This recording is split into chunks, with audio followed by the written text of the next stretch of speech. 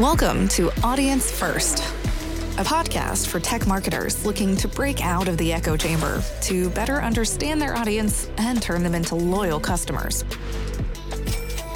Every week, Danny Wolf has brutally honest conversations with busy tech buyers about what really motivates them, the things they hate that vendors do, and what you can do about it.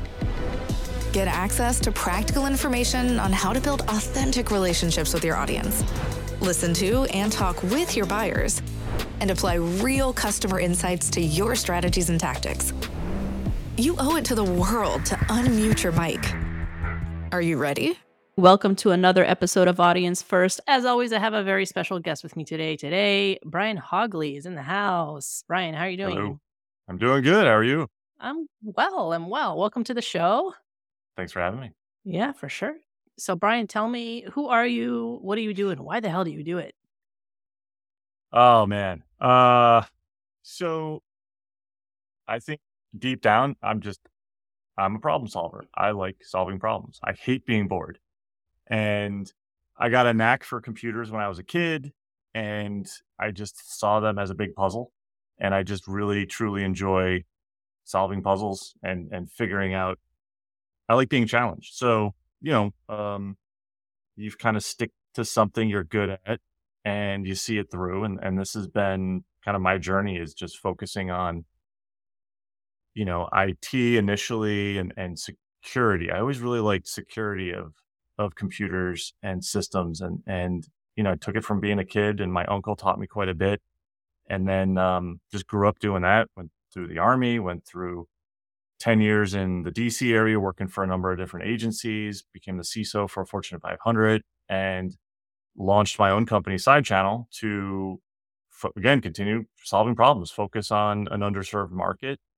And we took the company public through a reverse merger and a takeover of another company back in July of 2022.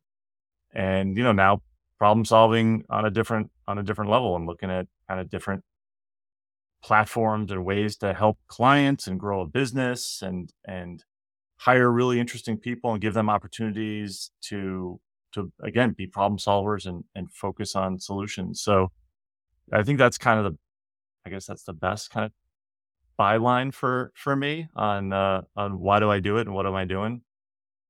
I love it. And it's really, I've been going through a bunch of the insights that I've gathered this past year. And when I ask people why they do what they do and why are they in the cybersecurity industry, most of them are saying that they just like to solve problems and they like a challenge. And I think that really resonates with me too, because I like to bite off more than I can chew, and I love a good challenge. And so I think that's kind of like a great intrinsic great intrinsic motivation, that feeling of achievement once you solve a challenge. I feel like is something that really drives people in this industry. So that's great. Yeah, I think you've got that, and I think the people who do really well in this industry are people who are open-minded, who obviously like being problem solvers and are open-minded about how to solve problems. They're not so regimented with like, oh, I did it here last time, I can't do it any other way because I saw success via that path. That's the only way it can be done.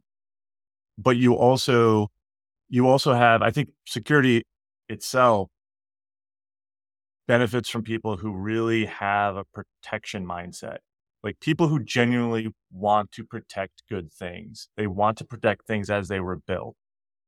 They, like think about how law enforcement works or military, right? Like those people go into that and have a mindset of like, my job is to protect someone or something, right? Or whatever. Security has that. Really good security practitioners have that same type of thinking, because if you don't, you kind of miss what you're doing. You can be really good at something, you can really good at problem solving, but if the core of what you're doing isn't around protection of an asset or something, then I don't know. I feel like people kind of who don't have, because I've seen people who are really passionate and really into it, but they just don't have that protective mindset. And it's like, you're missing that edge that others have. So I would add that that's a kind of an important quality and trait within this space. I love it. So right now, in your time working in the cybersecurity industry, what have you found? Well, let me kind of rephrase that. What do you hate most about the cybersecurity industry? Um, and it's not a short list. Um, we it's a toss up between people who sell bullshit and people who have a pure auditor's mindset on how to approach building and addressing risk. And I think what I'm trying to do is never do that, because the people I square off against the most when I'm trying to build a program or talk to people about risk are those two folks, right? And let's kind of maybe break down both of them. So, it's not like, oh, vendors are bad. I'm a vendor. Like we built a product. I built two products that I sell. We sell a service. Like I'm squarely in the vendor camp. In fact, when I was the CISO for a Fortune 500, guess what? The company I worked for was technically a vendor to people. Like everybody's a vendor. So this is not vendor bashing by any means. But the way that certain vendors approach selling a product or selling a solution, there are some real misses. And I can tell the people that I've bought from are people who acted one way over people who acted another. For instance, like you were privy to an online spat I had with the CEO of another company. And like whatever that was, right? And maybe I didn't take the highest road in that conversation. But when you don't do your homework on who you're going to talk to about why you even want to have a conversation, it's akin to bumping into somebody at a bar and starting the conversation with like, well, what's your name? Okay, what do you do? Blah, blah, blah. Let me find out about you. Every conversation you ever have with somebody is about, let me find out about you. And if someone's like, hey, I'm not interested, take the hint, walk away, move on. Millions of other people in the world. So vendors, I think, have an issue with being able to take that time sometimes, and that is negative to them, and unfortunately amplifies and becomes negative on vendors as a whole. And that is unfair, but that's unfortunately the truth, right? I also think the way that some people weave the wrong aspects of security from marketing into the sales message or the product or service message. For instance, like, and this is again, me being a little like, this is Brian's way of how you build programs, but I feel like I've done a pretty good job of building security programs and proving to like how you do it and they work. So I'm very control based, but I'm not compliance based. And this kind of like hits the second point of like the auditor mindset. Building a program on frameworks and controls does not mean I'm building a compliance based program. It means I'm using a guide of good techniques and processes. I got into another conversation the other day about DoD zero trust initiatives. And a fellow was like, this is going to be a compliance framework and like, it's going to fail. The DoD is going the wrong way. I'm like, and all he kept saying was like, well, we need a methodology around zero trust. I'm like, I felt like Inigo Montoya, like you keep using that word, but I don't think you know what it means. Methodologies rely on processes and techniques to show what you're doing has an output, an expected output. Mm-hmm. Control frameworks to building programs are those things. Those are those activities, those tests, the things that you should be looking at, the guide, if you will. It's not saying you have to, compliance is you have to do all of these perfectly. Using a methodology is you should follow some of this stuff. These are best practices and guides. I'm not telling you have to do all of them. It's a guide. It's a framework. A methodology is walking through that framework. So back to why does this like hit me on the vendor side? Nobody cares about reducing your mean time to breach by 17% over the last 6 months. I've never had a board conversation. I've never had a client. I've never had a director, an investor ever ask that. And there are some vendors out there who are very heavy on that message. And that's not a KPI that a lot of people care about or know, except for maybe a few. And those people have very, very mature programs. Mm-hmm. But that's like the Fortune 50. The rest of us mortals who operate in reality don't care about that KPI. We care about, are we building a good program based on something? Well, what is that something? It's not just Brian's, this feels right. Let's go do this. You can't do that. You have to build it on something. So when vendors lack the ability to like tell me what their product or solution does against a control framework, especially a framework that I'm trying to build a program to, let's take NIST, not NIST. No secret, I'm a huge NIST fanboy, right? Wrote a book on it. Like, I love the cybersecurity framework. It's a good methodology. It's a good framework to follow, but it's not prescriptive in any way. It's a good guide. If I tell you as a client, you're my vendor, I'm building a program based on this, wouldn't it behoove you to tell me what your product or solution does to help me meet those one or two or handful of the 108 controls that are in that? Because that's what I'm trying to build to. It's like I'm trying to build a house. Great. What kind of wood should I use? Well, Southern Florida is going to have different requirements than Maine. It's the same thing. I'm not telling you you have to use pine. I'm saying you have to build this house out of something. What's going to be the best thing for where you are, what you're trying to build? But nobody's coming at that conversation that way. And that's the part I hate. I can't have conversations with vendors that can come talk to me about what their products do, aligning to the program I'm trying to build. All I hear is this product reduces mean time to breach by 17%. We have 100% visibility to blah, blah, blah. It's like, I don't know, man. That's what you're saying is not what I'm asking. Thank you. The second piece is the auditor framework. We can't be black and white. The whole thinking of like, this has to be compliance. This has to be this. Compliance is a great baseline to start from and build from. It's a good guide. Because a lot of compliance frameworks now have finally caught up to where security kind of was pushing, 5-10 years ago. But we can't think black and white. We have to have risk management. Like, we have to be able to make decisions. We have to be able to say, I will accept this risk because we financially can't afford to close it right now. But I can do these things, mitigate this risk down to a low enough level that allow me to accept it. Any reasonable person, and I'll pull on the lawyer speak for a second, would look at that and go, you did the right thing. You financially couldn't close it, but you did something else that was compensating and reduced the risk. Auditor mindset would throw all of that out and be like, you're not doing the control as stated, fail. You can't. It's like, that's a no-win game. There is a zero win in that. And we need to people's thinking around and away from this auditor, pure black and white view. Hell, I can't believe I just said that because I got somebody kicked me the other day because I said that. I'm like, that's not, come on. It's yes or no. It's binary, right? It's on or off. It's black and white. These are terms as old as time. Those two things are the things that I just can't stand that our industry keeps doing. And it's not helping our industry as a whole.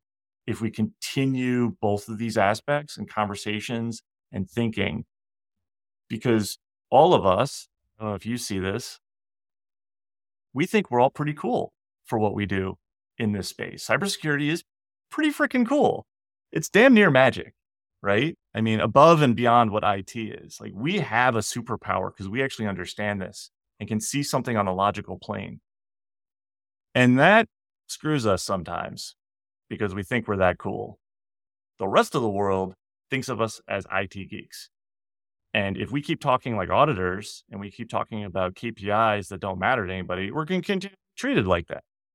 So the continuation of those two things are what the top two. I have a short list of others, but like those are the top two.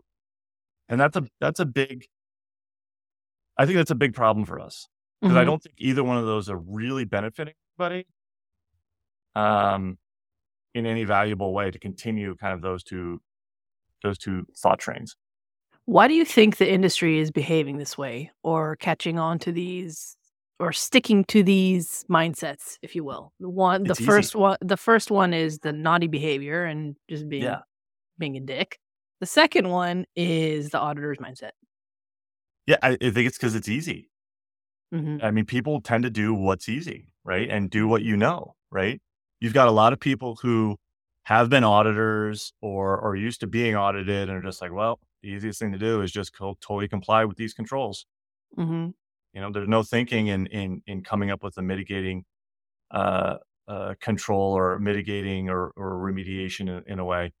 It also takes a lot of thought and process to figure out and justify, right? Like, to come up with a justification statement about why I couldn't address this risk, but I did this thing instead.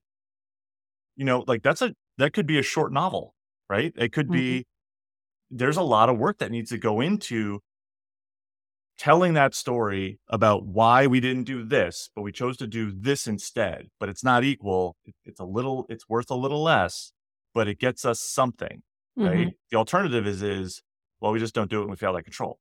And now we're Yeah. totally open and that exposed. So I think the path of least resistance is do what's easiest. Compliance is easy. Let's just go do that, right? It's out of the box. The marketing piece, again, it takes a lot of work for you to figure out what your product actually does against a standard or a Yeah. control set or a framework. There's a lot of work that goes into that.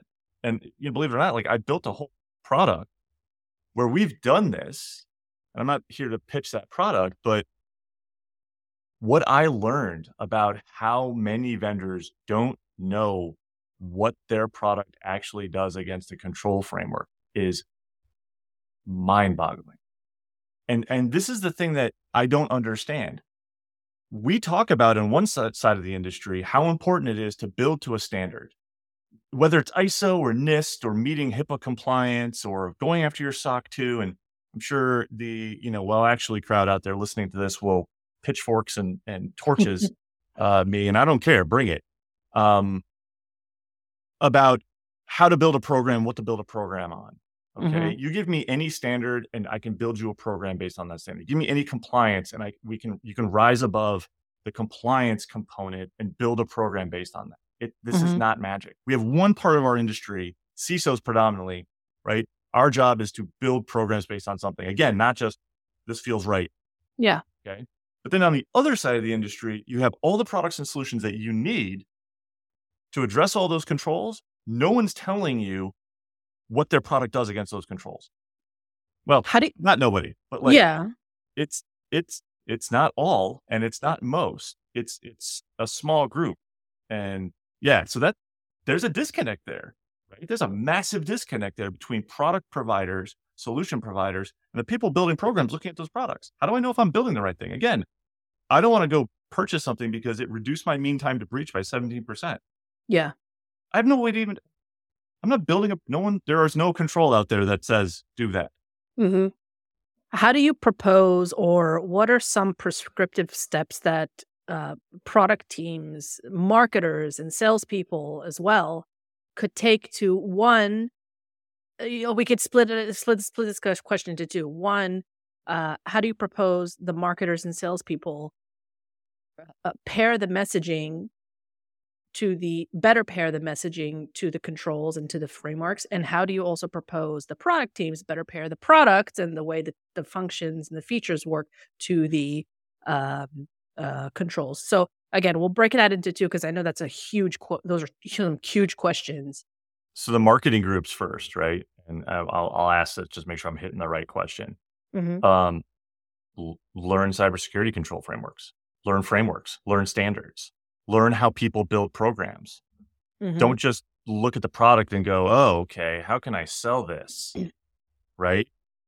Like put your product down, go learn what a GRC analyst does, go learn what a CISO does. I'm not expecting you to be a CISO or GRC analyst, but crack open, a white paper and read what programs we're building them to. Go learn about compliance language. If anybody wants to get ahead in the SEC stuff that's about to come out in the United States, people should be pouring over those words, but nobody does. Why? Because it's difficult. Most people are like, someone else will read that. Nobody else is reading it. Let me tell you, nobody else is reading it and putting together the TLDR on it for you. Okay. Read those, understand that, and then look at those and go, our product does A, B, E, and G. We should talk about that and point out that you do A, B, G, and E specifically. Why? Because I don't want to have to read through everything and then do my own cross mapping of like, okay, they said they do this one. All right, that's one. Like, save me the step. You meet PRAC 3. You meet PRAC 4 in NIST. Thank you. You helped me want to now buy your product or at least talk to you about that. So learn the standards. I don't know why people don't.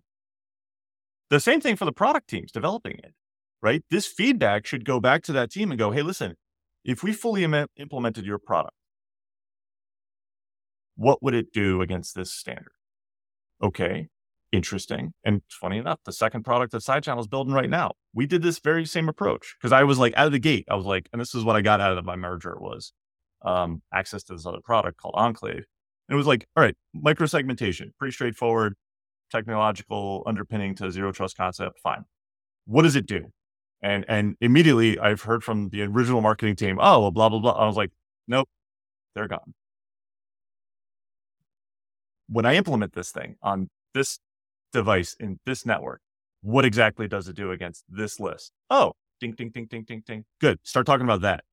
Mm-hmm. That's important. Now the product team knows exactly what it does. What does that now do?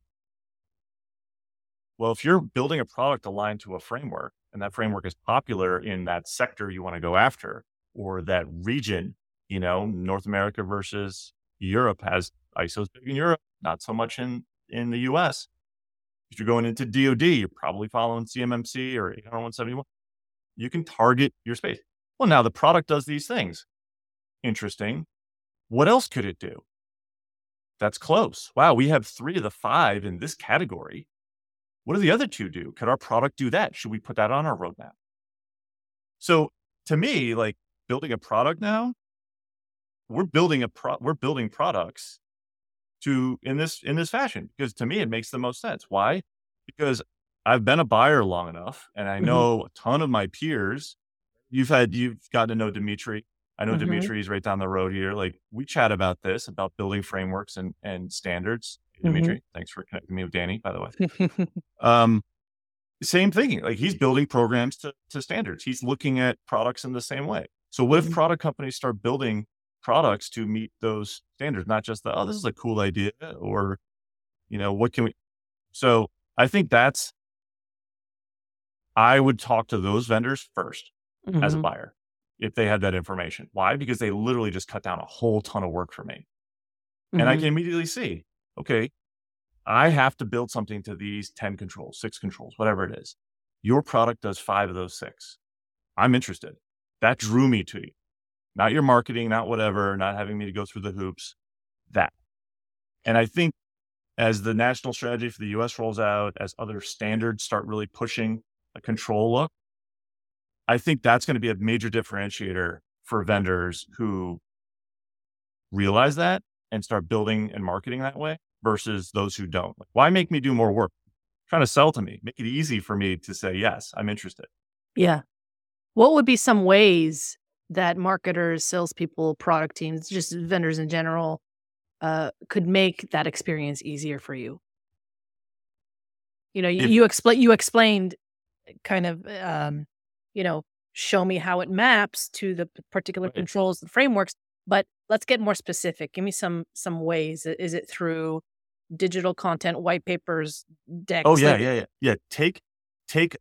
Take that website that you have where you talk about all the cool things and you cite all the statistics from all the different other research papers, and remove that and tell me, hey, what type of program are you building to? Click. Okay. Here's how we meet the controls inside that framework. And don't just list them and then tell me, because inevitably I'm going to go, okay, you listed 20 controls. Now you have to prove it to me. Give me a little substance. Our product does, against, so I'd always pick on PRAC3. It's in the prioritized NIST CSF, it's the number 1 control. And the control is remote access is managed. Kind of ambiguous. Don't really know how to address it, but can be addressed. Either way, tell me exactly how, when you implement your product, you support me being able to say to an auditor, I meet that control. That's the marketer's job. That's the product vendor's job, is to give me the answer that if an auditor walked in here with a black and white mindset, right? Or I was being assessed in some way, or a regulator came in, or any third party came in to pressure test my program, I implemented your solution. Give me the answer that I can tell them how I did it with your product. You have to tell me that component, right? It's like ghostwrite my response. Every product should be telling me that about every control that they're meeting, right? So that I can turn around and go, oh, we use Magic Widget 1, 2, 3. It does these 10 controls. Let me go through in detail how it does control number 1. We implement it, it does boom, boom, boom, boom, right? It's effective. It's 24/7, whatever. Second control, it does this, boom, boom, boom, boom, boom. Now an auditor is going to sit there and go, oh, interesting. I don't have a case to push back and say, you aren't doing the right thing and you can't prove it because now I've told you something and I can show you the product and how it addresses the gap. And again, not just auditors, but regulators, any third parties, investors, board members, right? It's about CISOs are building audit ready programs, but not like compliance audits. It's just any third party that's going to ask you. I've sat down in front of board members and smart ones will ask very specific things and say, hey, how are we addressing this? Right. I'm like, oh, right. And good CISOs will usually have pre-briefings with board members so they know that they're going to get asked that question because boards don't want to have a game of gotcha. Right. Because CISOs can turn around and make them look really stupid and play that game just as hard. So everybody does really well by communicating before board meetings. And there we have a good communication and a good conversation to our board meeting.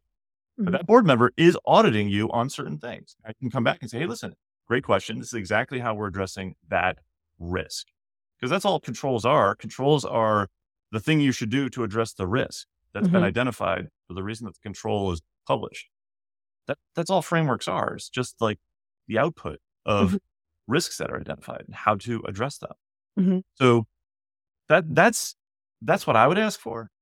10, 15 years in this industry, still not really seeing it. Like I said, we mapped like 80 products in our GRC solution because we have a marketplace where we did this because this was a real need. I was like, this is killing me. Let's just jumpstart this. When we sat down with some big vendors, I mean, big vendors in this industry, we're like, if I implemented your product entirely, what would it do against this control framework? I would have expected answers like that. Yeah. Nope. Months of meetings with sales engineers, product people to like pull teeth and be like, oh, cool. These are the 22 controls that you actually meet. Great. Glad we know that now. Maybe you should put this in your back pocket and talk to other people like me when they ask. They don't. It's not an updated thing. It's nope. Yeah. We stopped breaches by 17%. Or 100%. Yeah. That was some of the big ones are going 100%. I'm like, wow. Oh yeah. Nobody's ever green across the board. We had a thing in the DoD, and I won't name the service branch that was notorious for doing this. They know they do it, but they would come into briefings and present, and they were green across everything. And we'd sit there and be like, no, you're not. Nobody is. Like, that's impossible. No. Yeah. Okay. So you want to play that game. Good luck. So what are some of the frameworks? Like kind of list them out in terms of priority, in your opinion, that the marketers and salespeople should start reading up on and learning? Yeah. So US based, I'm predominantly a North American, US centric practitioner, right? I always have been. So it kind of comes down to the space that you're in, right? If you're in a regulated space, that trumps everything. Okay. The SEC rules come out and you're publicly traded, you have to follow that. Everything else literally doesn't matter until you meet everything in HIPAA is the same way. If you're in healthcare, you have to meet that. Okay. So if you're in a regulated space, whatever that is, you do that one. That is your North Star until you meet it. You want to adopt another one after that? Great. But you have to do that one first. Okay. Otherwise, fines, wearing orange, that nobody likes that. Barring being regulated, again, North American faced, I see a lot of adoption in this CSF, the cybersecurity framework. I see a lot of folks building good programs based on SOC 2 controls. SOC 2 has an attestation and all of that. And there's the whole crowd out there that doesn't like it. But really, if you actually read the controls inside of SOC 2, you can build a really good program based on what it's calling for. It's not terrible. I don't know why everyone throws that thing out as if it's this awful thing. It's like, no, you can actually build a pretty good program based on that. You know what you're doing. So, I mean, those are good optional, ones. If you're in the DoD, it's very prescriptive. If you're doing anything inside of the defense industrial base and supporting the U.S. Department of Defense, it's very prescriptive. You have to follow 171. Eventually, you're going to follow CMMC. From there, I really like CIS The used to be like the top 20, the SANS top 20, now CIS. Now they just call them the controls because they went down to 18. I really like those because they are tactical and operational. Like they're very like server room level type of activities to go do. And they've got a great tiering within them. So you're like, I'm a small company. I don't need to do all this stuff. They have like that tier. They call them implementation groups 1, 2, and 3, right? And I really like how they did that because if you're a small firm, say you're a startup, and they do kind of struggle with not being kind of more cloud or SaaS friendly with the controls. But, you can basically take what you're looking at and go, hey, if I did these 20 things or 17 things, so these subgroups, I would have a pretty decent path and structure for a cyber program. Okay, it's a good start, like adopt that. What's nice about those, again, is because the folks who are technical can understand those controls and they're prescriptive enough so that it's very detailed on what to go do. The inverse is the problem with bigger frameworks like NIST and ISO. Like I said, PRAC3 inside of NIST cybersecurity framework, remote access is managed. That could mean a world difference between you and me on how to meet that, right? But that is the control. So there's kind of underlying things. So I always view those controls as good boardroom level controls and have like higher level frameworks to build a program on. But I always like CIS because they're very tactical, very operational. So I can talk to the server room folks about how are we implementing DNS security, and I can, and how did we actually implement MFA? Where is it implemented on who? Is it admins or users, remote, not? And then at the boardroom and like at the programmatic level, nobody's asking about DNS security or what exactly we implemented MFA at those conversations. They're asking, hey, do we have all remote access being managed? Yes. Okay. And push comes to shove, I can say, oh, we're doing these 3 tactical things to support them. So where do you want your message being? What does your product do? That's where you kind of want to line up what control framework you meet. And again, North America is going to have a very different one than APAC and Europe and others. You have to look at what is predominant in the region and in the sector.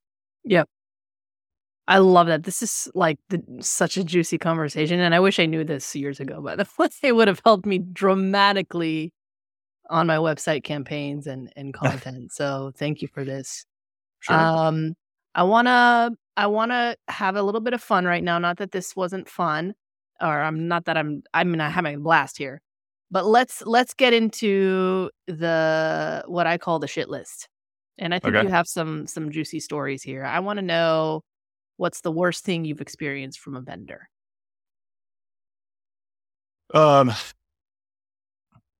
I mean, honestly, the number one thing is just a time suck, right? Like and I've had this happen a couple times where I'll be like, listen, okay, here's a good one. Right after I got out of DoD and I took over as a CISO for this large insurance carrier, I was shopping around for new VARs, value-added resellers, right? Because I needed to establish a relationship. I didn't want to have to continually go out to the market and have to be like, oh, I need this thing. I gotta go out on our. I wanted to find one vendor, and I know how VARs are supposed to work. Be like, great, let me build a good relationship with one, give them my business, let them go do all that legwork, right?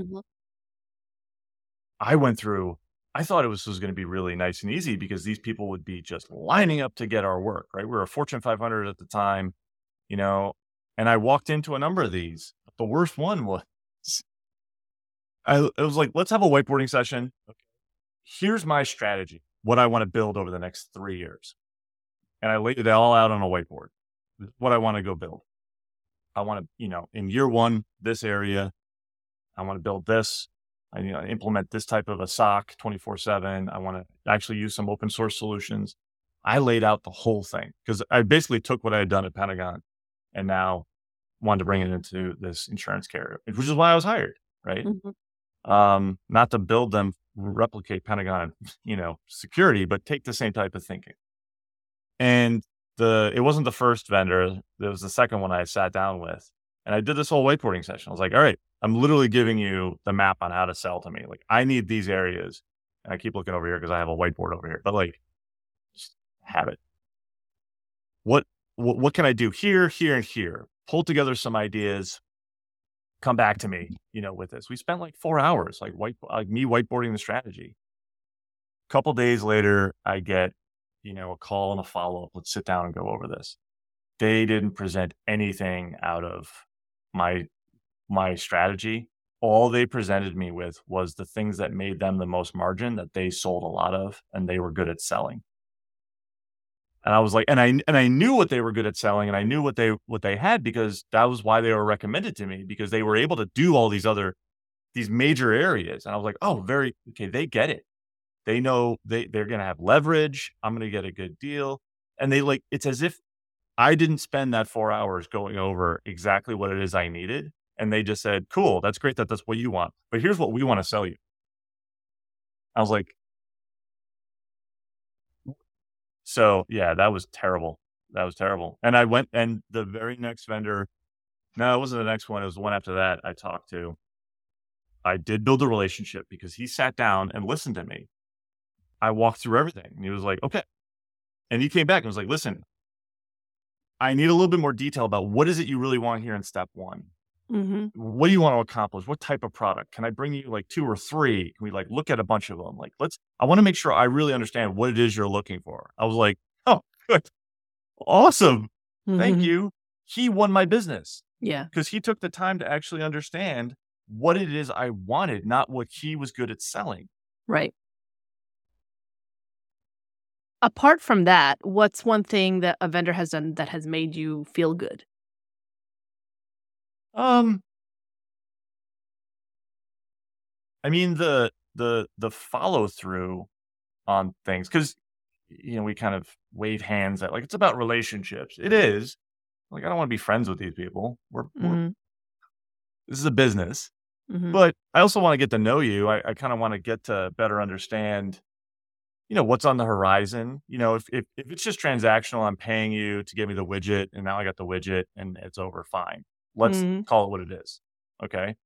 But don't call me a partner if that's what the relationship is. The good ones are ones who are going, hey, I know you're using that.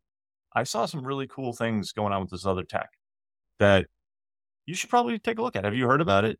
Be my eyes and ears, right? Yeah. Bring some other information in, because as much as I read, and will tell you, I read nonstop. I love sucking up information about what's going on in the industry and around the industry. But, I can't privy to everything. Right. So people who really are like, hey, listen, I really don't want you just as a customer. I want to really support what you're doing with your mission and what you're building. That's important to me as a vendor to you. That type of relationship's awesome, right? And that's what and I've gotten that out of a few who were kind of looking around the corner and going, hey, there's this other thing you maybe want to check out. Right. I've had people even say, listen, we don't even resell that. We're not even selling that thing, but I saw it and I thought of Brian because that's what he talked about wanting to build. Could this be useful for him? Those are the people I call back. Those are the people I know after I leave that job, and I call and I want to reestablish a relationship at the next company. Right. I love it. This has been an absolute pleasure. We're heading towards the end of the session, and I do want to ask you one more question. Is there anything you'd like to impart on the audience today before we sign off? If you want to be in this industry, buckle up. Know what you're getting into. I can tell you at 31, when I took over the program I did at DoD, I was young, but very excited. And when I took over being the CISO for Fortune 500 at 35, I was excited and scared, not because of what I was walking into, but because I had hit the pinnacle role at such a young age that I thought, what else to go do? And I think the piece I embark out of learning and going through that is, if you want to be a CISO, great. Take your time before you get to that, because the better prepared you are before you take that role on, the much more effective you'll be. There really is no rush to go hit that job. There's plenty of other things you can go do. And I've mentored a lot of people who've been very just like, I want that role. And I'm always just like, why now? Right. There's so much more you can learn so that when you do get that job, you will be just kicking so much ass. Why do it now and be okay when you can? So, and I think you have time to learn and to go do and grow. don't rush it, because I think you will not be effective. And you'll see guys like me at conferences when you're trying to like flounder go, I mean, come on now, right? I think there's a big difference between people who have the experience going into roles like that. So look, you're out of college, you're listening to this, you're mid-career, you want that next job, great. I like people who swing for the fences, but take your time, grow while you can, and wait for it. You know, I think that's a big thing that gets missed on people. Everyone's charging for like getting there right now. And it's like, okay, learn a little bit more first. Love it. Love it. Where can people find you, Brian? You can find me anywhere on LinkedIn, Brian Hogley, or via sidechannel.com. That is our company. And actually in October, I just got asked to give the keynote for the ISSA conference down in North Carolina in October 20th. So that's the next keynote that I get to go give, which is, I was very honored. I just accepted that yesterday. So if anybody's in the North Carolina area, in the Triangle, I guess they call it, October 20th, you can catch me down there. But yeah, anywhere on LinkedIn, happy to chat with people on there. Danny, thanks so much for having me on. This has been a great convo. You are always welcome to the show. Thank you. Love to be back. Take care, Brian.